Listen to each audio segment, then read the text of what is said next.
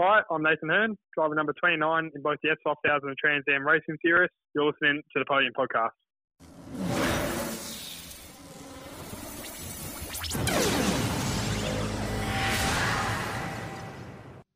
This is the Podium where we celebrate the best from the world of motorsport. And we're joined right now with one of the rising talents to watch out for in Australian motorsport. He's only 18. He's competing in the S5000 Championship and also the National Trans Am Series. It is, of course, Nathan Herne. Nathan, thanks so much for joining us on the Podium. No problem. Thanks for having me. It's pretty cool to be on this podcast. So, yeah. Well, yeah, it's great to have you on. Now, let's begin. You know, there might be a few listeners out there that, you know, I've heard the name, but they don't really know that much about you, Nathan Herne. Talk about your passion for motorsport first off, and where did this passion begin? Well, with 99% of people in motorsport nowadays sort of been generational, really. So my dad always raced. He raced Speedway for 25 years. Before then, he raced go-karts. And, you know, he came from real humble beginnings where you funded your own racing and start yourself. So I think for blokes who, you know, fund their own racing and work their butts off to get into a seat and to drive, in general, the passion roars red hot. And for me, you know, watching Dad and growing up with Dad, working on his Speedway race car, the V8 modified, you know, pretty well every night when he's not driving a truck, it was pretty well born and bred into me to either go into cars or go into trucks. And for me, I took up cars. I've always loved it. I pushed around me Hot Wheels Matchbox cars from when I was about 2 years old. Got my first motorbike when I was 4 and started riding that around. And then ever since then, just been, you know, in love with anything with a motor and wheels, really. So got into go-karts when I was 6 years old, and ever since then been racing and never looked back, really. Were you watching many of the races as well as a kid? Yes and no. So I went to all the races. I always loved going to the races, but I was a bit of a real short attention span kid. I wasn't one to act up or anything like that, but I'd, you know, watch one of Dad's races for about 2 laps and go out the back and start pushing me Matchbox cars around the dirt and the speedway. So I don't know. I don't really remember much of his racing, which you know, looking back and it sucks a little bit. It would have been cool to be able to watch his racing. Back then in the speedway, they had video footage from some races, but not all of them. And the races I went to, they never had video footage. So I can't really go back and rewatch it, especially at the end of his career. They sort of went through a phase where it was either on TV or it wasn't, and it wasn't filmed at all. And so I sort of missed out on that whole phase of, you know, the end phase of my dad's career. And you know, there'll be blokes walking around in the Speedway Australia paddock nowadays who probably know more about my dad than what I even do. So it's it's a bit of a weird one, but you know, I wouldn't trade it for the world. I think I just, you know, had so much of a love for cars and always just want to be in control of one. It sort of just took over, really. Well, yeah. Well, you grew up in Lismore, which is a small country town in New South Wales. For anyone that's not aware, now. Tell us, you know, you obviously had the dad's involvement with Speedway. When did you make that decision? Look, I want to pursue motorsport as a career, and what were the first steps that you took to get involved? Well, yeah, it all started really by chance. My whole career, you know, I say to everyone, it's just by chance and really by luck that I'm even where I am today, and I feel the same for everyone, really. But Dad actually had an accident in 2008 where he broke his back, never meant to walk again, and nearly killed him. But at the end of the day, he survived and he started walking again, and you know, I think it was only 3 months or 4 months after that crash, he decided to take us to a go-kart track to start off after motorsport. So I don't know if he was, you know, probably under the influence of some medication to make that rash decision. But no, look, it was cool. So he went to Lismore. They had a come and try day, and I was only, I think I was just about to turn 6 years old. I think it would have been July in 2009. July 2008, sorry. And I've done that day, and I was on the track by myself, and I wasn't allowed to go out with my sisters or anyone else. I was only allowed to go by myself, and just fell in love with it. As soon as I done it, fell in love with it, and I was probably driving around about 10k an hour. But for me, that was the biggest adrenaline rush ever. And ever since then, you know, Dad's sort of been on me to keep disciplined. I never really done many other sports since I was a kid. I tried soccer and a few different sports like that, but nothing really gave me the same high as driving a go-kart or a race car. So I gave up all them sports and really pursued it. So since I've been about 9 years old, racing's all I've done. And you know, Dad, he brought me up through paddock bashes and everything like that. So when I was 6 years old, we got our first paddock basher, which is a manual Hyundai Excel.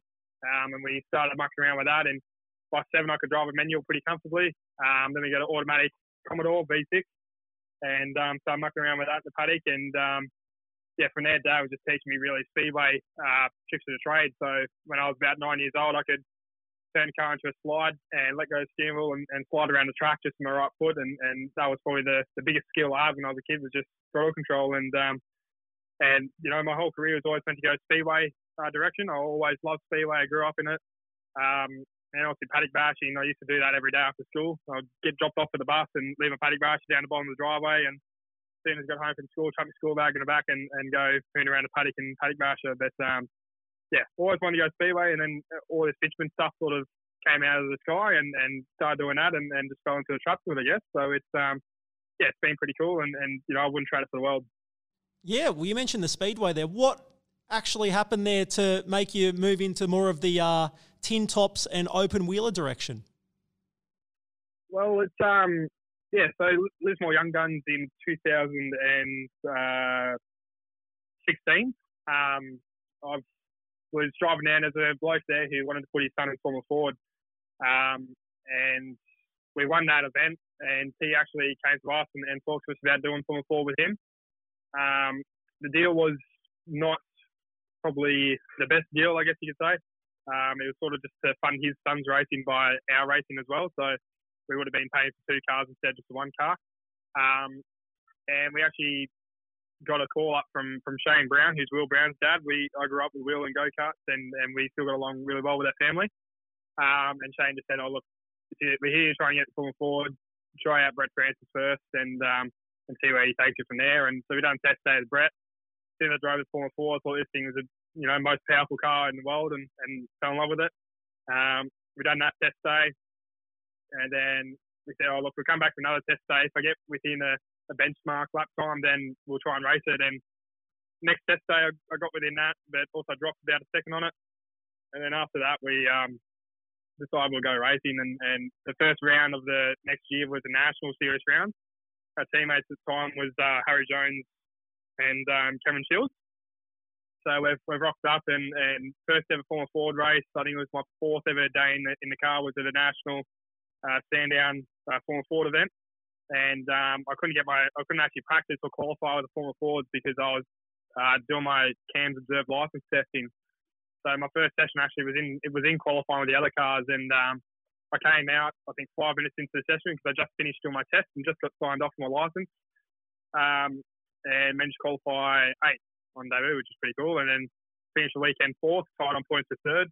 And then ever since then I've just sort of just been taking it as opportunities arise. And 2018 and 2018, TO2 started coming to the picture, and I really wanted to go to Super 2. We done test day with Brad Jones, and I had that red mist to all I wanted to do was race Super 2, and we just couldn't afford to do it. So we saw TO2 getting around, and one of my good mates, Dewey Jones, who was the media for both Formula Ford and TO2 at the time, or he still is for TO2.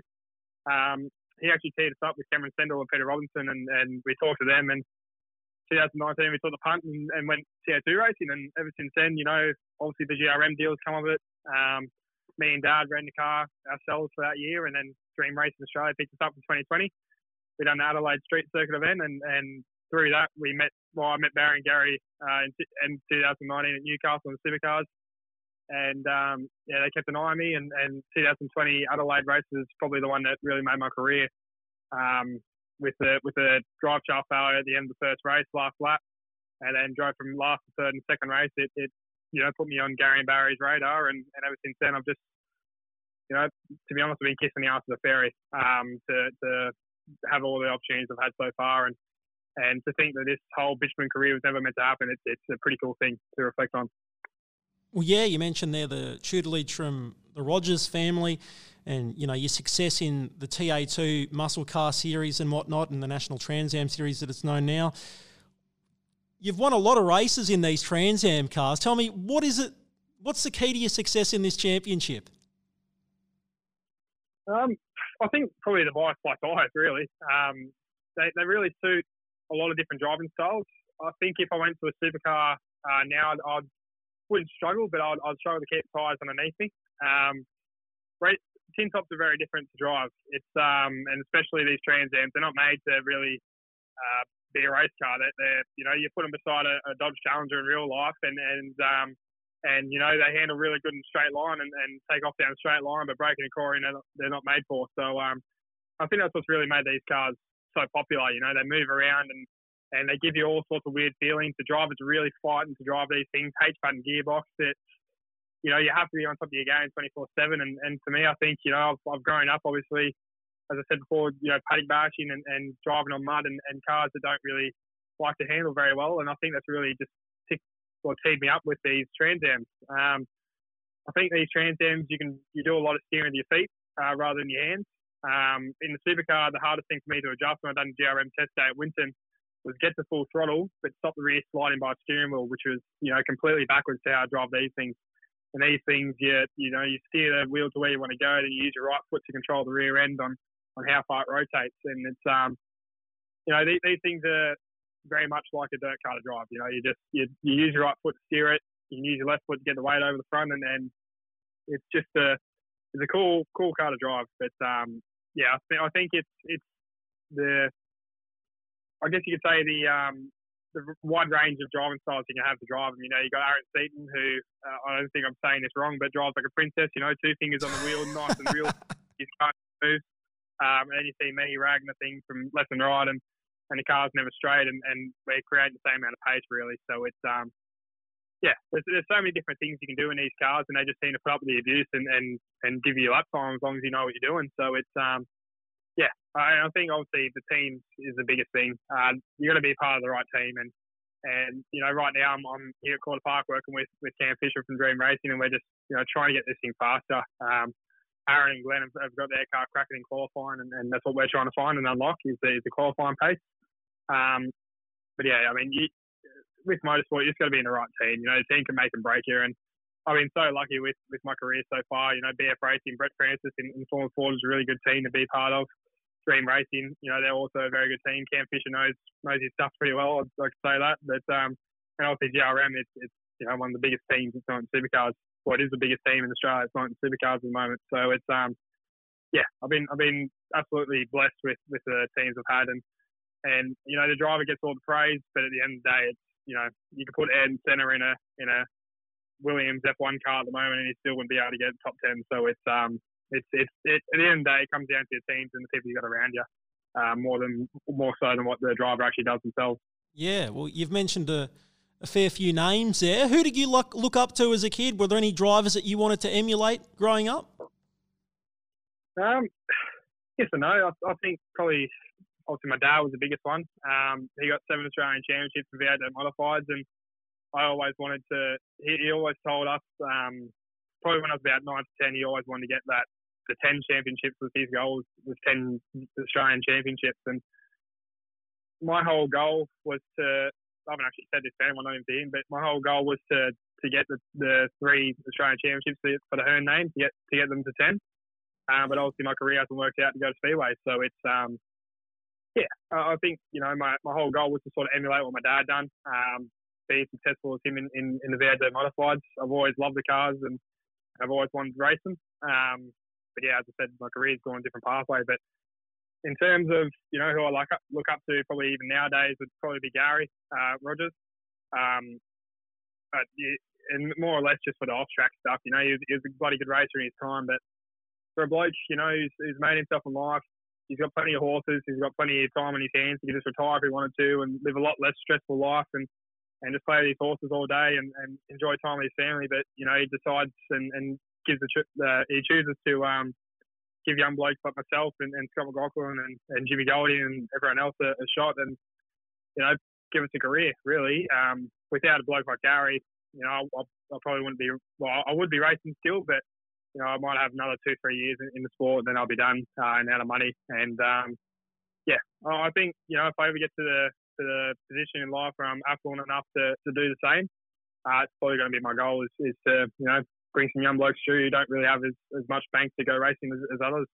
I think that's been it's a real bittersweet, story coming from somewhere where you don't have as much money as others. We have to take the alternate pathway, and at times that can be a real hard way to go about things. But yeah, I think, it's definitely a lot more rewarding when you do end up getting somewhere in the career, and, you get more of a high off of success when you work for it rather than if it just comes to you. So it's, it's definitely cool to be a part of Gary and his legacy, I guess you could say. But yeah, I mean, if I'm ever going to try and be like someone, it'll probably be like Gary Rogers, as well as my dad, but mainly like Gary, and giving young blokes who aren't directly related to me a shot of motorsport. Yeah, look, yeah, awesome words there from you, Nathan, and I'm sure plenty of motorsport drivers and fans completely relate to what you're saying there. And as you said, Gary Rogers, he's brought up a lot of talent over the years. Scotty McLaughlin, Garth Tander, Bargwana, Caruso, even gave Wing Cup a start early on in his career, and more recently Dylan O'Keefe and James Golding there. Talk about 2020 for you, because, it was quite an eventful year for everyone. However, for you, there must have been a roller coaster of emotions, because like you said, you impressed Gary Rogers with all your performances, and he wanted to reward you for those strong performances by putting you in his wildcard entry for Bathurst. Talk about that roller coaster of emotions and what happened there with the super license issues. Yeah, so that was 2020 was definitely a weird year. I mentioned before Adelaide and how that, I think it taught me a lot.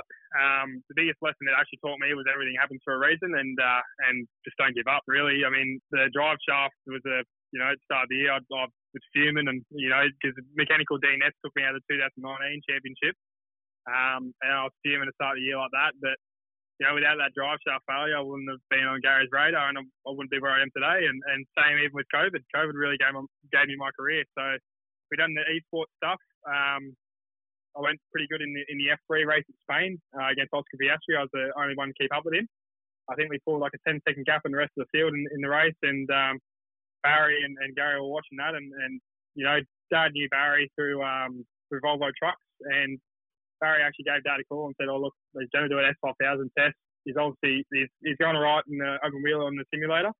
And he obviously drives the V8, so you just want to see how he goes in S5000. So we done that, and at that S5000 test day, I still remember for 95% of the day, it was just keep it on track and don't spin.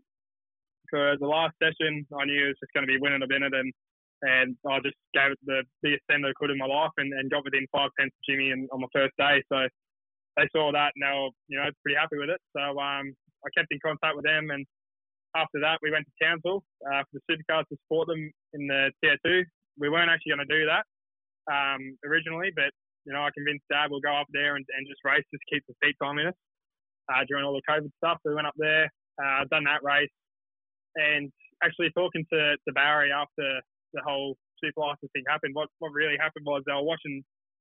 Well, every hand called up Gary and Barry to do the wild card, and they were thinking who they're going to put in the car, and originally they were thinking O'Keefe, and then after that they were watching the Townsville tin tops and me ragging the car around, and we didn't do a setup in the car at all, so the car was just loose, and I was just having fun enjoying racing again, and they saw the car just moving around, and me lining up the rear tyres and leaving some black marks and some signatures all over the track, and after that they were happy with that, and they wanted to put me in. So I still remember the day I got told, 2nd of September, about the 1000, and I called in sick to work that day, and I was vomiting all night that night, and just hit me like a ton of bricks, really. And it's the biggest thing in my life that happened.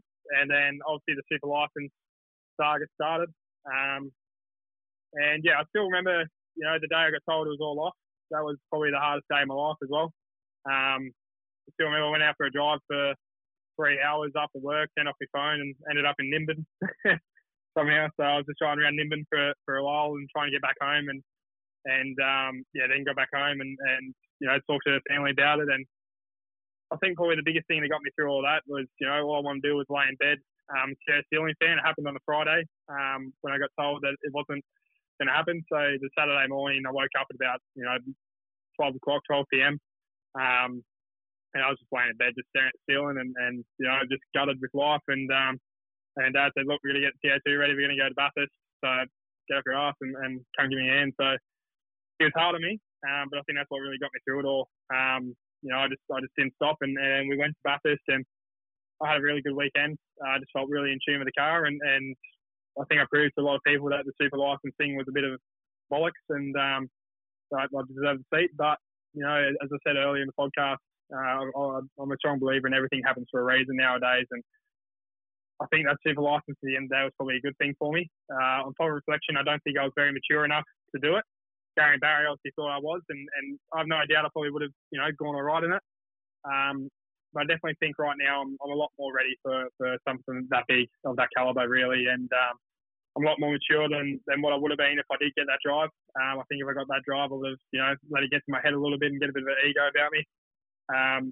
And that's the biggest killer of race car drivers and potential race car drivers is the ego side of it. You know, they get one good thing happen to them and the ego kicks in. So I think that's, you know, for me, with every step forward, I've had a setback, and I think that's kept me grounded, and I feel like that sort of helped me with the whole career aspect of my racing, to be honest. I've kept working as hard as it is at the start of day one, and I'm just, you know, taking every opportunity I get is a blessing, and I'm not, you know, taking it for granted. I think I took that Winston Test day in Supercar for granted. I was you know, egoed up little 18-year-old bloke who just got his first drive in a supercar, and I was walking around with my chest out, and so I'm at the end of the day, I'm glad it happened, and it's propelled me into the S5000 Trans Am series, obviously, that I had this year, and you know, doing 2 categories in one weekend has definitely been hard. That it's just fast tracked my progress, my learning, and it's been, you know, at the time I thought it was the end of my life and end of my career, but you know, upon reflection, it was just a minor speed bump in the road, and you know, it's led to you know, a career where I have, you know, a number of different options where I can go either left or right here. So it's a pretty cool thing, I guess, to reflect on.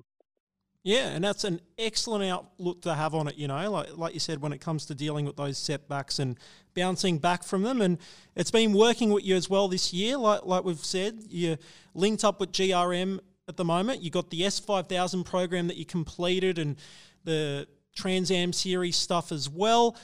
Tell us, are you thinking much further down the track at the moment, or are you just stuck in the moment?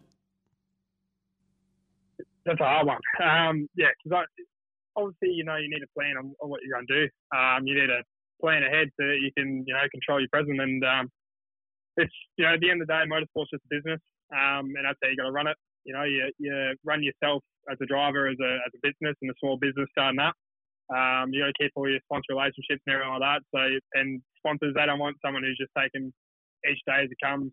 You know, as Vin Diesel says, quarter mile time. They don't want that. They want to see where their money's going to and what it can lead into. So it's a hard one because, as I've found out the hard way a few times, you never know what's going to happen. You know, tomorrow I might get a call up to go race a NASCAR or some stupid like that, and you just got to be ready for it. So I think for me, the biggest thing I've learned is with this, obviously COVID coming back in and cancelling all the racing, I've taken 2 months of just training every day and eating right and trying to get as fit as possible and managing the sponsors as much as possible, and sort of just got to take every opportunity you get to do something that's going to help the racing.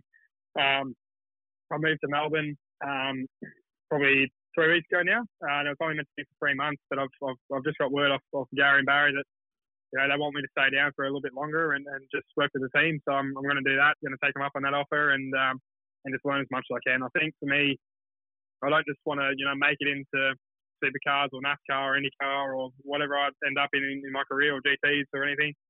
I don't just want to end up there. I want to be, you know, someone who leaves a legacy behind and someone who, you know, makes a name for myself. I don't want to just be a mediocre driver who's just making up numbers. So at the end of the day, the only way you can do that is work hard now. And you know, if you have to work and go to the gym the week before a race, you obviously haven't trained hard enough in the lead up to it. So it's it's for me, I'm just trying to keep as busy as possible with racing. I know I've got one shot. I'm 18. I'm still pretty young, but time is running out. You know, I'm turning 19 in a month's time, so I've got to really start to pull my finger out and get my life sorted. But for me, Gary and Barry, you know, they've got a plan, and I think the biggest thing I've learned is just sit down, shut up, listen to Gary, listen to Barry, and just enjoy the ride whilst I'm on it. You know, it could all end tomorrow, or it could go into for the next 10 years. So I've just got to take it as it comes and see what happens. But for me, I've just got to trust in them guys and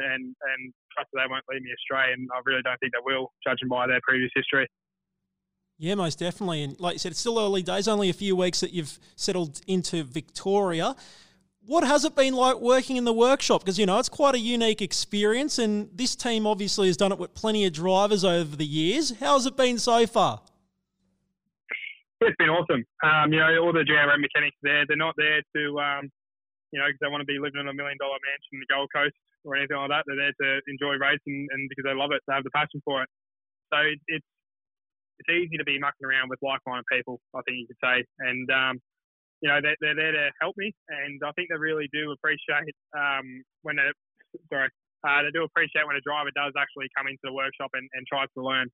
Marcos Ambrose obviously is just signed up for them and working for them now. So he's also a pot of gold I've been dipping into to try and get some knowledge out of him. We're still competitors, though, in the Trans Am series. So he's not letting me get over the Moffat Mustang or the Kelly Mustang at all yet. But I'll keep working on it and hopefully break down that barrier to, try and transfer some stuff into my car. But look, it's been awesome and just trying to take in and be a sponge, really. I'm sort of, studying an hour every night just to make sure that, I'm learning at the fastest rate possible. I know, as I said earlier, it might even be tomorrow I get a call up to go back home and I have to go back home with something stupid like that. So I think I'm just going to maximise my time, and that's the biggest thing I've learned is just maximise the time and make sure I'm ahead of the curve at all times. With GRM, they've obviously got some of the best facilities in Australian motorsport, and I'd be mad not to use the opportunity I have. Yeah, well, you kind of mentioned it there with Marcos Ambrose coming on board with the team over the past few months. You mentioned NASCAR a few times as maybe a potential avenue for you in the future. What has Marcos had to say to you about that? Because, he went later on in his career and had a lot of success for an Australian competing in NASCAR for the machinery that he was in. What does he have to say about that to you if you wanted to go over and do NASCAR? I haven't really had that chat with him yet. I'm a big believer in, you just got to wait for the right time and walk before crawl before you walk. The reason I've been mentioning NASCAR is obviously I've grown up watching it. I haven't said it yet. I haven't said it in front of him, but I grew up watching Marcos. I still remember getting ready before school every day and sure you'd be watching the NASCAR on the TV and I'll come in and watch it with him whilst I was getting ready for school. So it was, it was pretty cool to obviously, work with Marcos, but at the end of the day, he's just a human. So I've, it's a cool bloke to obviously, take some knowledge off of, and I will definitely have a chat to him and see how achievable the NASCAR route is, I guess you could say. As I said, I'll barely have enough money to go to supercars if I wanted to, so I don't think NASCAR's much cheaper either. So it's it'll be a hard one to make it anywhere. I know for a fact my career is still very young, and I definitely haven't probably made it as such where I can start to relax. So I'm at the point now where it's either make or break in the next year or 2 years. So I've just got to show to Gary Barry and to Marcos I'm dedicated and I'm ready to go, and I won't stop until I get some results, I guess. And I think Marcos has been cool. He's probably one of the most complete drivers I've met. He just has such a mechanical knowledge and engineering knowledge as well, and he's sort of a whole kit and caboodle. And talking to Marcos, he wants me to sort of be a mini him in a way, and get to know fab and fabrication and composites and working on the floor on both S5000 and Trans Ams and PCRs, and then also doing engineering as well. So I've got to really, pull my finger out, knuckle down, and do some hard study. I didn't go to uni just for that reason, not to study. I'm not really a bookworm by any means of imagination, but for racing, I'll make some sacrifices, and I want to try and use Marcos as a bit of a benchmark for myself to try and get to his level of knowledge when he'd be 50-something years old now. But I'll try and get 50 years worth of knowledge into my brain in the next however long I'm down here in Melbourne and working with him for. So it's I've set myself some pretty high standards, but I'd rather set really high goals and just come up short of them than just set some mediocre goals and achieve them. So I think with Marcos there, definitely NASCAR's not out of the picture. He's going to the States, if it ends up IndyCar or even just in the Speedway form or I've got every pathway is open really for me. And I think I've proven to people I'm a universal driver. Obviously with the S5000, I didn't end up getting a win this year, but I was very close on a couple of occasions. So, and obviously the Trans Am, that's been going pretty good as well. So I think the biggest thing for me is win the Trans Am Championship. If I come back to S5000, win the S5000 Championship, and just, I don't know, I just got to get some wins on the boards, get some results, and show people I'm working hard and ready to take it to the next step. And 9 times out of 10 should happen. And I want to be sitting on the porch in 10 years' time. If I haven't made it, at least had a crack, rather than just sit in the porch and say, I could have been this and could have been that. I didn't give it a crack. So it's I think I've been thinking a lot down the track, rather than just focusing on what's happening at the moment and just trying to time myself out of racing really and do it till I burn out is probably the goal. That's awesome. Now, I've got to ask you this. So over the recent months, we've had a lot of announcements in supercar land around wildcards for Bathurst. So the first one that surprised many was Russell Ingall teaming up with Brock Feeney. Then we had Greg Murphy teaming up with Richie Stanaway. And jokingly, we had Aaron Seaton and Larry Perkins on and said that they should get together and link up in a Castrol entry. Now, I have to ask you, because you've talked about Marcos Ambrose. He's on the books here at GRM. Has there been any conversation at all with Gary Rogers trying to get a wildcard entry for this year at Bathurst with Nathan Herne and Marcos Ambrose? Has there anything like that been going on? Well, it wouldn't be a bad idea. I was young. It seems a bit of a bloody trend going into this year, but not really. No, I think Gary and Barry, I can't really speak for them, but I think they've focused on the ARG stuff and turned that into a big show. And Marcus, I think he's done his career. He's had his fun. I think for him, he's sort of just looking to the next generation and sort of taking the Gary Rogers approach and just wants to help young blokes come through. I think that's really a very noble thing of him to do. He's had his time, he's had his races, he's had his success, his glory and everything like that. And it's only fair if he, passes on the shroud, I guess, to a young bloke coming through. It's hard enough for us to make it, without the names and also being young and without the money. So when you have the same drivers, coming back through and recycling through, it makes it even harder taking up seats. So it's, I can't speak for Marcus on if he's ever going to come back to racing. From the things I've read and heard, I don't think supercars is probably on the card for him. And for definitely this year, I don't think GRM's doing a wild card. They may be doing one. They may just do it last week special or something like that. But for now, definitely not. That's all right. That's all right. Well, look, like you said, you want to try and win the championship in the Trans Am Series this year. After that, what are the plans for next season? Well, we're working on a few things, and that's, as I said before, I just got to trust Gary and Barry and Marcus and see where they all lead it to. For me, I'm just rolling with the punches, sit down, sharp, roll with them, and just enjoying the ride. So Gary, Barry, and Marcus, they're sort of taken over the I guess you could say the business side of the racing for me, and I'm just sort of there to go along with it and be the face of it, but also keep it under control, I guess. As much as the effort and work that F1 into it, I've got to double it. Obviously being the driver, and I've got to show to them that I am committed and working for it. So for next season, definitely Trans Am, S5000 we're talking through at the moment, and we'll talk about anything else that hops up in the future. I may as well go for triple duties in 2021. In 2022, sorry. Just keep, building up, I guess. Just show them diverse drive. I think that's the biggest thing nowadays is not focus on one car. And I mean, you need to focus on the one championship and go well on that. It's definitely a thing. But I think you also need to branch out and in this, modern day market where there's so many different categories popping up around the place and so many different disciplines of racing and everyone's sort of getting to that point where it's so hard to make it now without any money. You need either corporate backing or the rich dad backing. So it's a hard one to do. So for me, I've taken a bit of an alternative strategy, and just trying to hop in anything that comes up and drive the race car and hopefully go well in it. And so far so good. But yeah, we'll keep chipping away at it. Next season, just see what happens. I don't think plans aren't the best plans are generally made the week out. So we'll hopefully be able to announce something soon of something big. But for now it's just sort of keep going with what we're doing and just see where it takes us.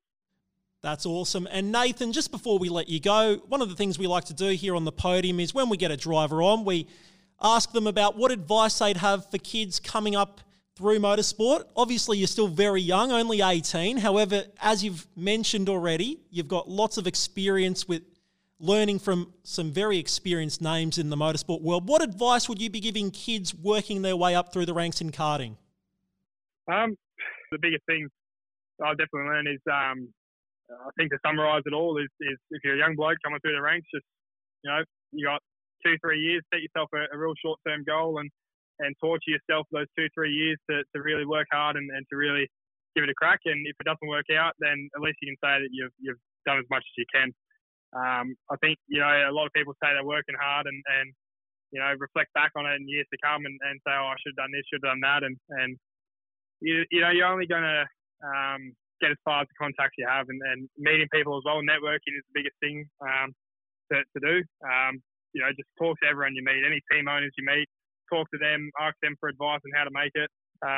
Even other drivers, if a young bloke came up to me and asked, have you got any advice, how would you make it? Then I'd 110%, try and share any wisdom. I have very limited wisdom, but I'll try and share any of it. So, I think, networking and just, just be careful with the finances, I guess. So it's such a hard world and you can easily get burnt by it and think twice before you act is probably another one. So there's a million things I could probably go on for about an hour with different bits of advice I've learnt that it's a complete package world. So you need to really break through, I guess. It's a very generic question and a very hard one to answer. That's all right. Well, you've done a very good job answering it there. Like you said, still very early on in your career, and I'm sure plenty of highlights still to come. Nathan Herne, thanks so much for joining us on the podium. All the very best for the remainder of the motorsport season. Cheers. Thank you for that. No, cheers. Thanks for having me.